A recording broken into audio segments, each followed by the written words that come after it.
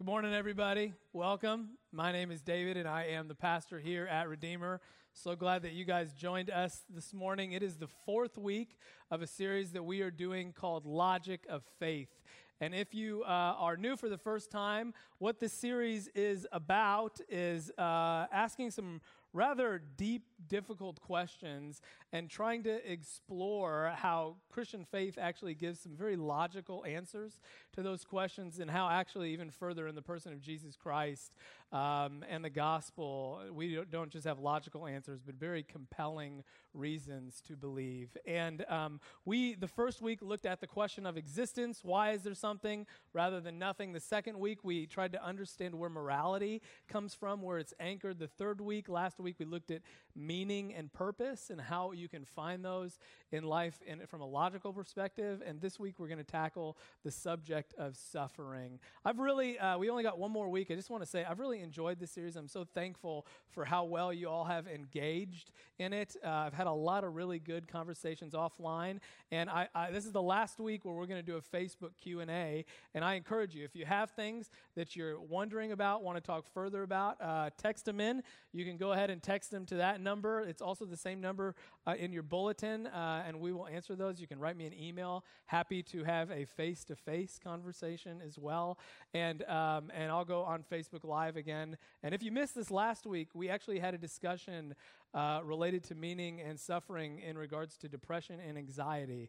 One of the folks in our congregation did a really excellent job sharing their experience with that and how the gospel has kind of spoken to that and some of their journey. And it was a really good conversation. I encourage you to go check it out. Let me also tell you, next week, when we finish up this series, it's going to be totally different than the weeks preceding it. I'm going to invite 3 other people up here, and we're going to have a conversation where you're going to get to hear some of their journeys to faith. These are some folks who love Jesus deeply and who have some intellectual horsepower. And so they have had a lot of these questions that we've been wrestling with have been part of their journey to faith. And so I really want you to hear some of the things they have learned, some of the things that they've wrestled with, the honest journeys that they've had to Jesus. And it's going to be a great conversation. You will not want to miss next week. Okay, this week we engaged the question of suffering and how we make sense of suffering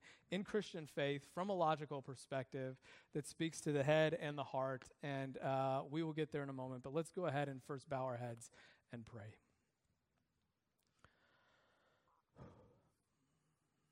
Lord, we thank you for this chance to gather, to come before you, to open our hearts and our minds. Let our hearts be soft and our minds be willing to hear some of the things that you would have to say to us today.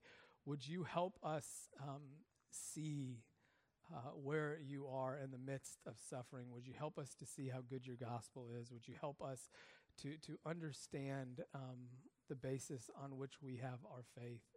And would your Holy Spirit be at work in the way that this needs to engage each and every one of our lives, Lord? May the words of my mouth and the meditations of all our hearts be pleasing in your sight, O Lord, our rock and our Redeemer. Amen.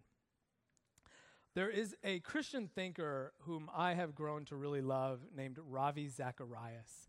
And Ravi, at one point in his life, was visiting Poland and visited the concentration camp right outside of Krakow, which you're probably familiar with, called Auschwitz. And I don't know if any of y'all have been there, but this is actually a place where my wife and I have visited a couple of times, because when we lived in Ukraine as missionaries, we would have to go to Krakow to get our visas renewed. And so this is a place that we visited, and it's an incredible place. It is a terrifying place. It's probably the worst of the concentration camps that exist. And this is a picture of the train tracks that lead into Auschwitz. And that station, that building, is where all the folks who got off the trains were processed. And behind that building is the rather large complex of Auschwitz, which is this big matrix of fields where people labored, and streets and buildings. And as you go through it, you can also see the gallows where people were hung, the execution walls where folks were shot. You can walk into the gas chambers. This is a place where 1.1 million people breathed their last breath. Auschwitz is incredible, and one of probably the most breathtaking things that you see when you're there is a lot of the buildings have been repurposed to kind of as a museum to let you know what happened inside of them. And there are leftover remnants from the things that prisoners had when they were there. And so there are rooms full of things that folks brought to Auschwitz that were taken from them. And so there's actually rooms probably about as large as this one, big rooms. And one of them is filled with suitcases, just stacked up high. There's another one, this one is really hard to look at, of children's toys and brushes and kids' items. There's another one that is filled to the brim with human hair. Just incredible things. And Ravi was standing inside of one of these buildings looking at one of those things, one of those sites, and just trying to wrap his mind around it. And right next to him was another man named, he didn't know him. He was just a stranger also taking it in. And at one point, the stranger leaned over to Ravi and kind of asked a random question. He said, "Sir, can I ask, what do you do for a living?" And Ravi said, "Well, I'm a Christian evangelist. I'm a preacher. I travel around the world making a defense of the Christian faith." And this man kind of nodded his head and looked at him and said, "Sir, I think you have a lot to think about here, don't you?" And the first reason I share that story is because I think that man was right. I think that Christians do have a lot to wrestle with when it comes to the fact, the reality of suffering and evil that exists in our world. The most frequent and perhaps most significant objection that gets raised against Christian faith is the question of suffering and evil. How do we make sense of places like Auschwitz and still hold to our belief that there is a loving and a good and a powerful God who exists, right? John Stott, another great Christian thinker, expressed the question like this. He said, "The fact of suffering undoubtedly constitutes the single greatest challenge to Christian faith and has been in every generation." And so what he's saying is this is a question that repeats itself every generation for all people because all humans are confronted with this part of our existence. Suffering and evil are enormous challenges to life, and they are logical challenges to Christian faith. But before I get into a response to this challenge, I think that we need to recognize that there's not just one problem of suffering, there's actually two. And what I mean by that is that there is a head question of suffering. There is the logical thinking, how Christians respond to suffering from a logical perspective. And then there's also the heart questions of suffering. There is the emotional response that rises up in us when we or someone we love has this crash into their lives in a terrible way, and we look to God and start asking the why questions, you know? And what I think is important to recognize is that oftentimes our head and our heart don't always line up. There isn't always alignment between the two. I was talking to someone a few years ago who put it very memorably like this for me. She said, "I know what I believe in my head, but there is a canyon between my head and my heart right now." And so I think what we need to do this morning is to speak to both the head and the heart and try to bridge that gap. And let me address the head questions, the logical questions first. Back to the Ravi Zacharias example. What is the specific question of suffering that man was bringing up? You know, he asked a rhetorical question to Ravi. He didn't intend for Ravi to give an answer there, but I'm pretty sure that most of us who have engaged this question know exactly what he was implying. He was saying this: if there is a good God like you Christians believe in, why? How did that good God allow this to happen? This thing that we're looking at in this room, how did God allow that? How do you explain the tremendous human suffering in the world if God is truly good and powerful and loving? That's the question that he's asking. That's the one that's been raised from generation to generation. And what a lot of folks have concluded regarding that question is God simply cannot exist.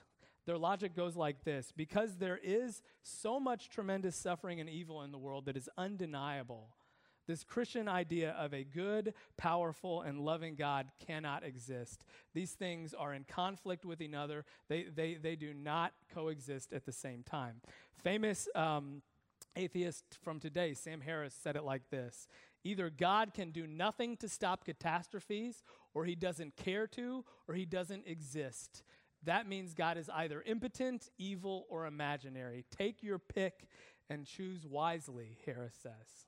And for Sam Harris, the answer is clearly God is imaginary. God must not exist. And I will say, if those are the only options that are available to us in addressing this question, then actually Harris is right. But the thing that I also want to make clear is that they're not the only options. There are very good logical explanations for how suffering and a loving God can coexist. And there's also a hole in the argument that's being made that I'll address as well. But before I get into that, what I feel like I need to do, since it's been 2 weeks since we've done it, is give a little refresher on very basic, popular level logic. I want to give you a reminder of what a syllogism is, okay? So if you were here a couple weeks ago, you remember that a logical argument gets set up with premises and a conclusion. And so we said that all men are mortal, right, was the first premise. The second premise was J.J. Watt is a man, and the conclusion was J.J. Watt is therefore mortal, right? You see that? You remember that? Okay. What wonderful thing happened after I preached that sermon was a young lady in the congregation decided she would write her parents a syllogism. And it went like this. Premise 1, smart kids make all A's on semester exams. Premise 2, Sarah's lowest grade was a 94. Therefore, the conclusion was, Mom and Dad, Sarah is smart, right?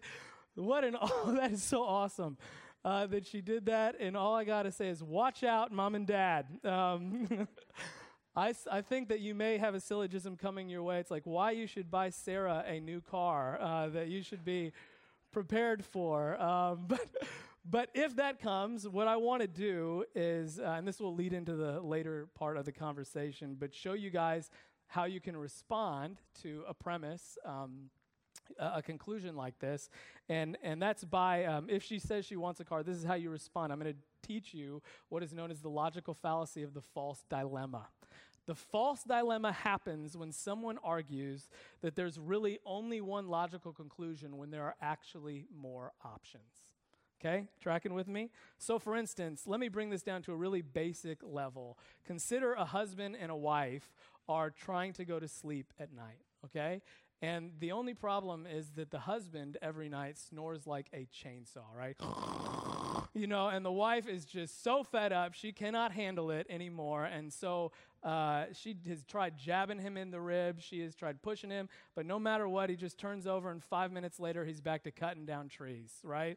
And so it is a dilemma. What's she going to do? She concludes that her husband needs to go sleep on the couch. So she gets up one night, fed up, and says, husband, you cannot stop snoring. Husband, I cannot get any sleep. Therefore, you are going to go sleep on the couch, right? She is making a logical argument there, okay? Maybe not one that you'd see in philosophy class, but one that we deal with in I want to say the real world. But let me write it down so that you can kind of see it, and let me add to it some of the assumptions that are made. If we could get that slide up, please. This is how the argument looks. Okay, premise 1, husband snores. Premise 2, wife cannot sleep while husband is snoring. Premise 3, wife must sleep, okay? Premise 4, happy wife equals happy life, right? Conclusion, therefore, husband must sleep on the couch. I had a guy who teaches philosophy in the last message. He said, that wasn't exactly a logical argument. He's right, but I think y'all get the point, right? There is some thoughtful things happening here, and the wife's trying to make a point. Here's how you know if she's made a logical fallacy. If there's any other option other than the husband going to sleep on the couch, okay? So can y'all think of any other option? I see some people saying no. There's no other option, right? Yes, I heard earplugs. There could be a sound machine to create white noise. Husband could say, I'll do a sleep study, right? Let me also suggest that it isn't just husband that could sleep on the couch. Okay, but y'all get my point there, okay? So that's how you know that there is a false dilemma at play if you can come up with another conclusion. So more seriously now, let's look at the logic made in the argument trying to disprove the existence of God through the reality of suffering. Let me chart it out like this. And this is how this argument works on a popular level. This is what I have run into folks, and this is what they will say. Basically, the first idea is that there is an all-loving, all-powerful God who exists. If God is God, then God has to be all-powerful. There is nothing more powerful than God, and so the idea is God should stop suffering. He's got the power to do it. Christians believe that God is all-loving as well. As 1 John says, God is love, and the Bible gives this manifold witness that God's love is the driving part of God's character. And so actually the first premise is one that Christian theology really kind of upholds. This is something that Christians aren't going to have much problem with. The second premise is this: suffering exists. Suffering is an undeniable part of the human experience, and that is self-evident, right? And we're reminded of it acutely when we have to see and think about things like Auschwitz, right? So the conclusion is, therefore, God cannot exist.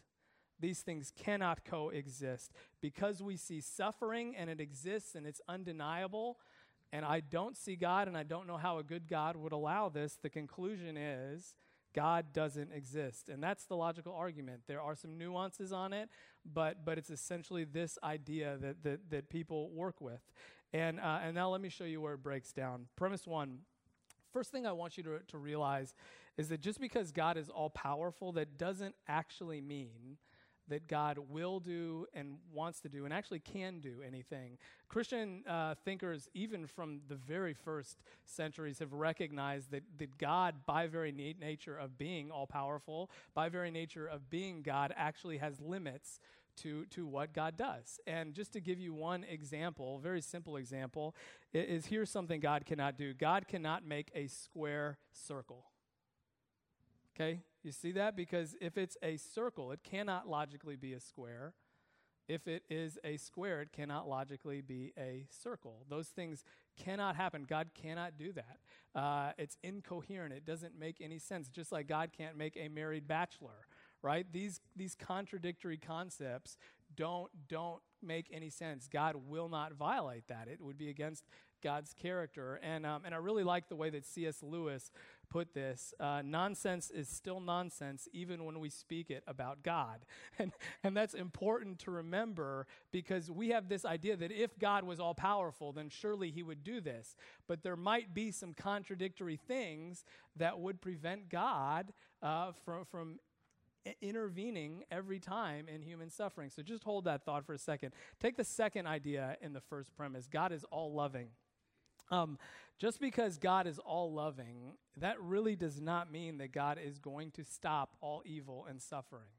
That is an assumption I think we would like to make. I think it's one that we would really want to be true when that butts up against our own lives or people that we love.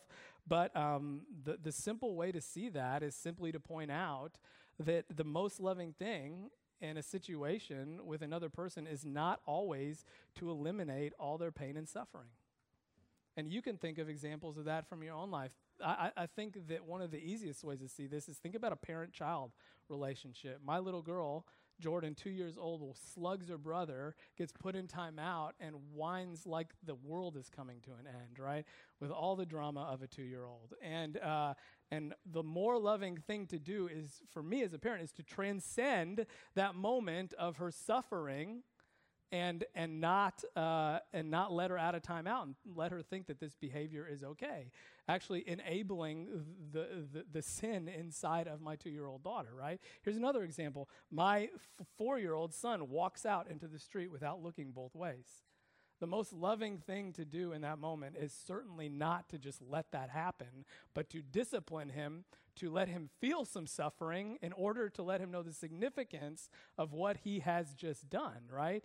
If you have an adult child that is headed in wrong directions, right, is making really poor decisions in life, the most loving thing to do is not to bail them out all the time. And I think there's always discernment in here, but a lot of times it's to let them feel the natural consequences of their own actions so they understand the significance of what happened. And all that to say, all we need to do is point out one scenario where the most loving thing isn't the elimination of suffering, and it's really easy to do that.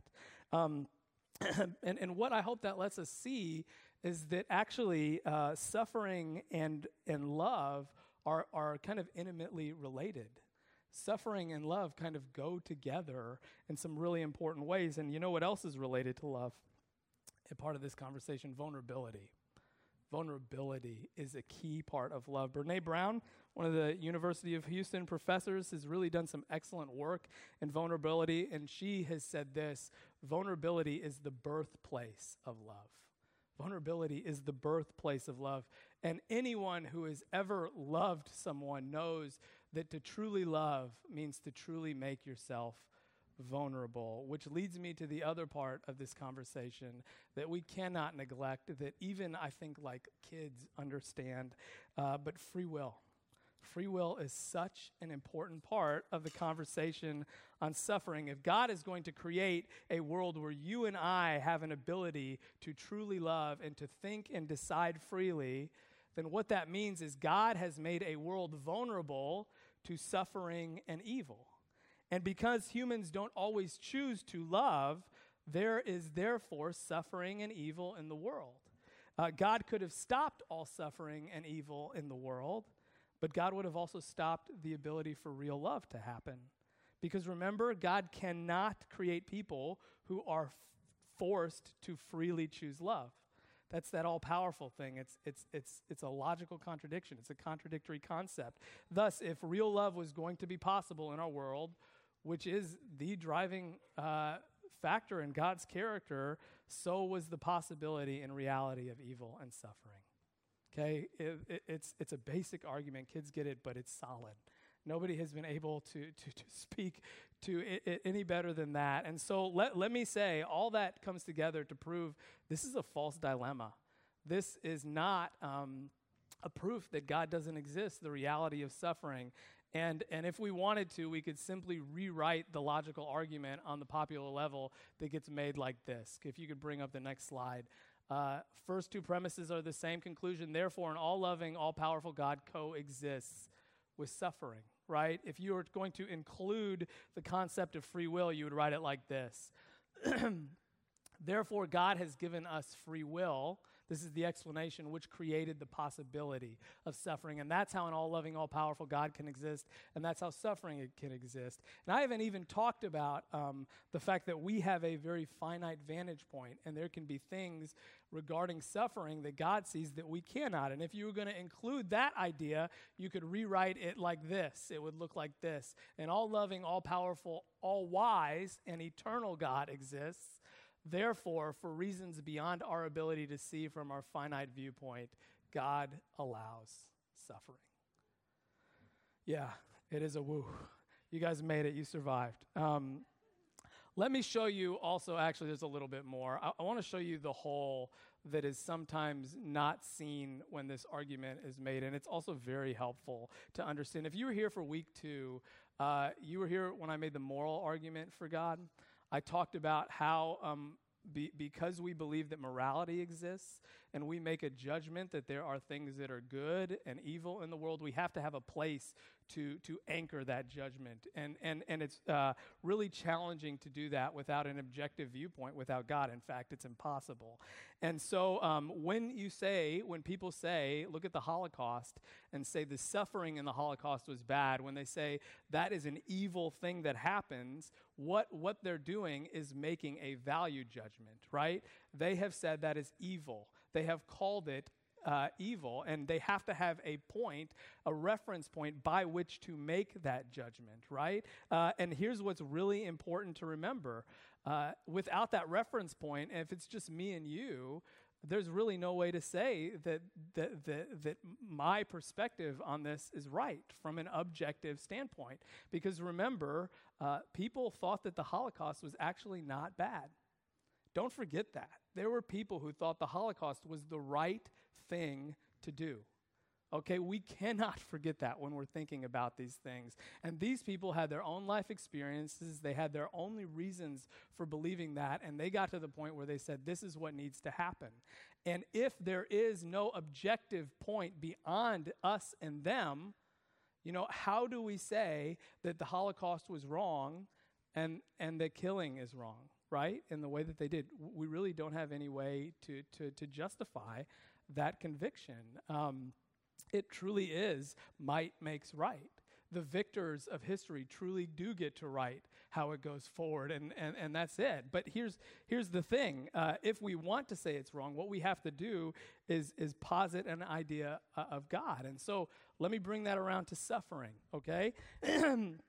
If we say that the Holocaust was evil and that suffering was horrible, we are making a value judgment, right? We are using language by which we objectively come to understand God. But here's the thing.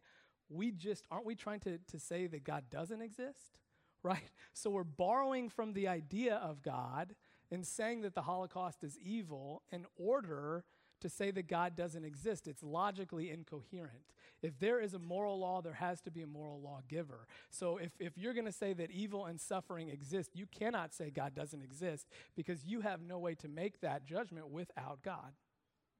Y'all see that? Okay.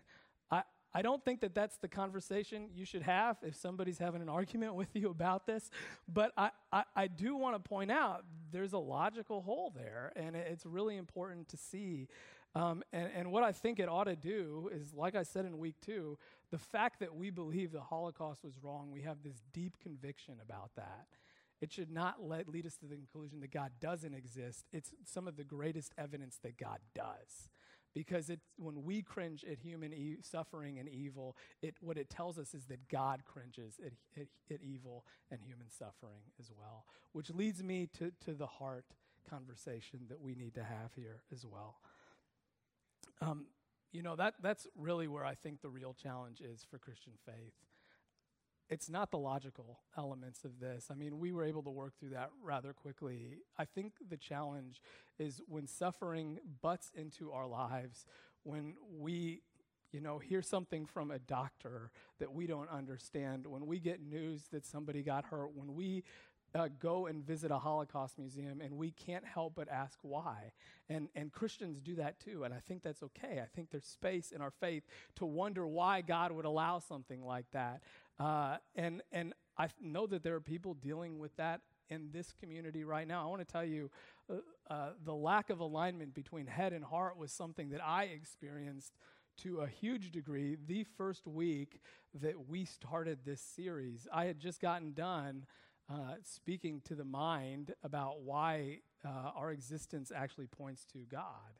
And I got home rather tired, and I have this chair that I like to go sit in when I rest. And I got there, and my mom was visiting, and she came over and she said, "David, I have some news that I need to share with you." And so I said, "Okay." And she handed me her phone, and I read an email that let me know that a man named John Enright had been killed in a car crash just a day ago. And John Enright was one of my first true mentors in Christian faith. This was a man who grew up running around the jungles of the Congo as a missionary kid and who went to northern Zambia and has done some of the most incredible missionary work that I think anybody is doing today. He is doing agricultural business development and doing fish farming and banana plantations and pig farms and woodworking. And at the same time, he started a seminary, and he's working alongside African Christians to help continue to build up an African church. This is an incredible man who loved Jesus, and in one moment, his entire life was taken. And that's the news that I got. the first day, and I, just kind of an incredible bit about this from my own perspective. I shadowed John for an entire summer, I think my junior year of college. And I was a young man who at the time was wrestling with the question of suffering. I had a good friend who was in a horrible accident, who lost everything, and is basically a vegetable now. And I had to make sense of his suffering. And when I went to go see John, every day, I got to follow him around, and he would give me hours of his time to work through some of the questions that were coming up in my mind, to kind of try to understand what had happened with my friend Jared, to figure out what he was doing in Africa. And I can say that John really helped me. John helped me engage some of those questions in my head, bridge the gap to my heart, and now, the last few weeks, I'll be honest, I can't help but ask God why. There's so much that depends on John in Africa right now for the kingdom of God, and it's just it's hard to wrestle with. But I just want to share with you all some of the things that John helped me with that have helped anchor me through suffering that I can't make sense of right now, and I want to do it by helping y'all remember a story, or maybe hearing it for the first time from the Gospel of John. John chapter 11, a good friend of Jesus has died. His name is Lazarus. And a couple days ago, his sisters Mary and Martha have sent word to Jesus that their brother is sick and he needs to come as soon as he can, or else he's going to die.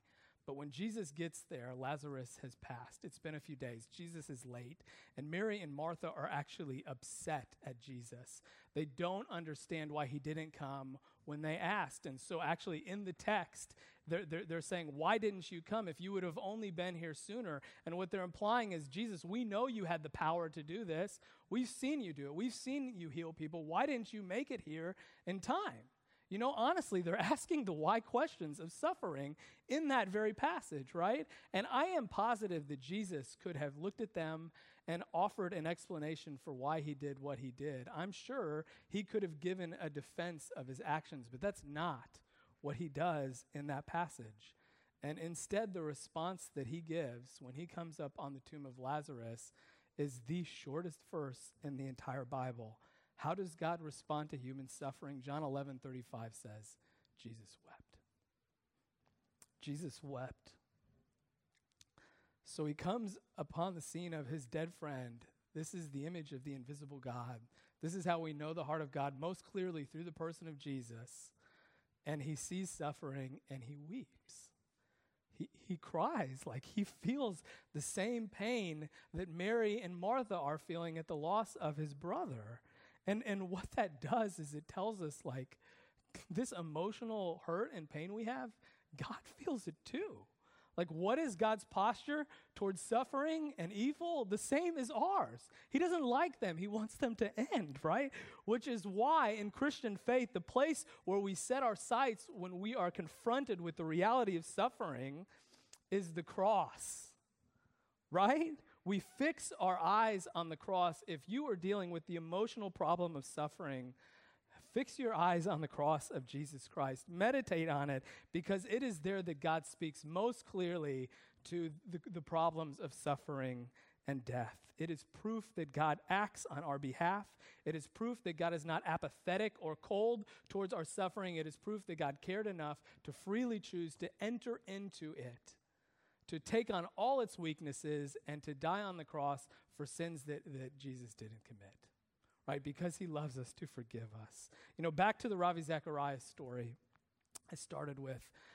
After that man asked Ravi the question and he answered, Ravi turned the question back around on the man. And he said, sir, can I ask you, what do you do for a living? And do you know what the man said? He said, I'm a judge. I'm a judge. Ravi wasn't the only one who had to come up with an answer for the questions of evil and suffering. This man's job was to try to figure out in a society how to overcome these things. And you know what Ravi said to him immediately? he said, "Well, sir, I think you have a lot to think about here too." And the reason I bring that up is because I want to tell you, it's not just Christian faith that needs to answer these questions. Every religious perspective, every worldview has to make sense of suffering and evil. Why does it exist? What are we going to do about it? What can be done about it? And I want to tell you, my conviction is there isn't a single answer that holds a candle to the answers that we have in the cross of Jesus Christ, that God enters into it and forgives it, and that's not it, because that isn't where the story ends. Let me remind you that the cross isn't even God's last word on human suffering and evil. Because after Jesus wept at the tomb of Lazarus, he steps forward, and what happens? He calls out Lazarus' name, and the man who is dead 3 days comes forth and is fully and completely alive. Right? What happens after Jesus dies on the cross? His body goes limp, and his cold flesh is put into a tomb. 3 days later, Jesus rises from the dead. Right? And so the good news is even better than God simply entering into our suffering and pain. It's that God overcomes the evil that is in the world. Like that is it's the most incredible answer, one that we didn't even expect. It's not just that we are forgiven.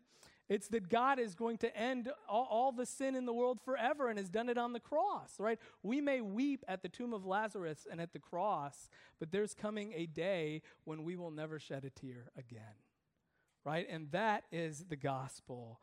And what I hope you can see is that there is no answer to the question of suffering and evil like the ones that we see in the cross and the empty tomb. It is logically consistent. It is emotionally satisfying, and can help our head and our hearts bridge the gap to have a hope like no one that exists anywhere else in the world. Amen. Let's pray. Lord,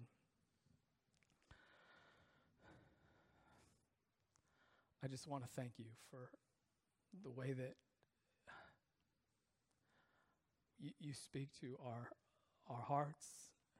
You can calm the questions of the mind, that we can look at the death of those we love and mourn and weep and know that you weep with us, but we can also look at their death and remember that those who die in you will one day rise.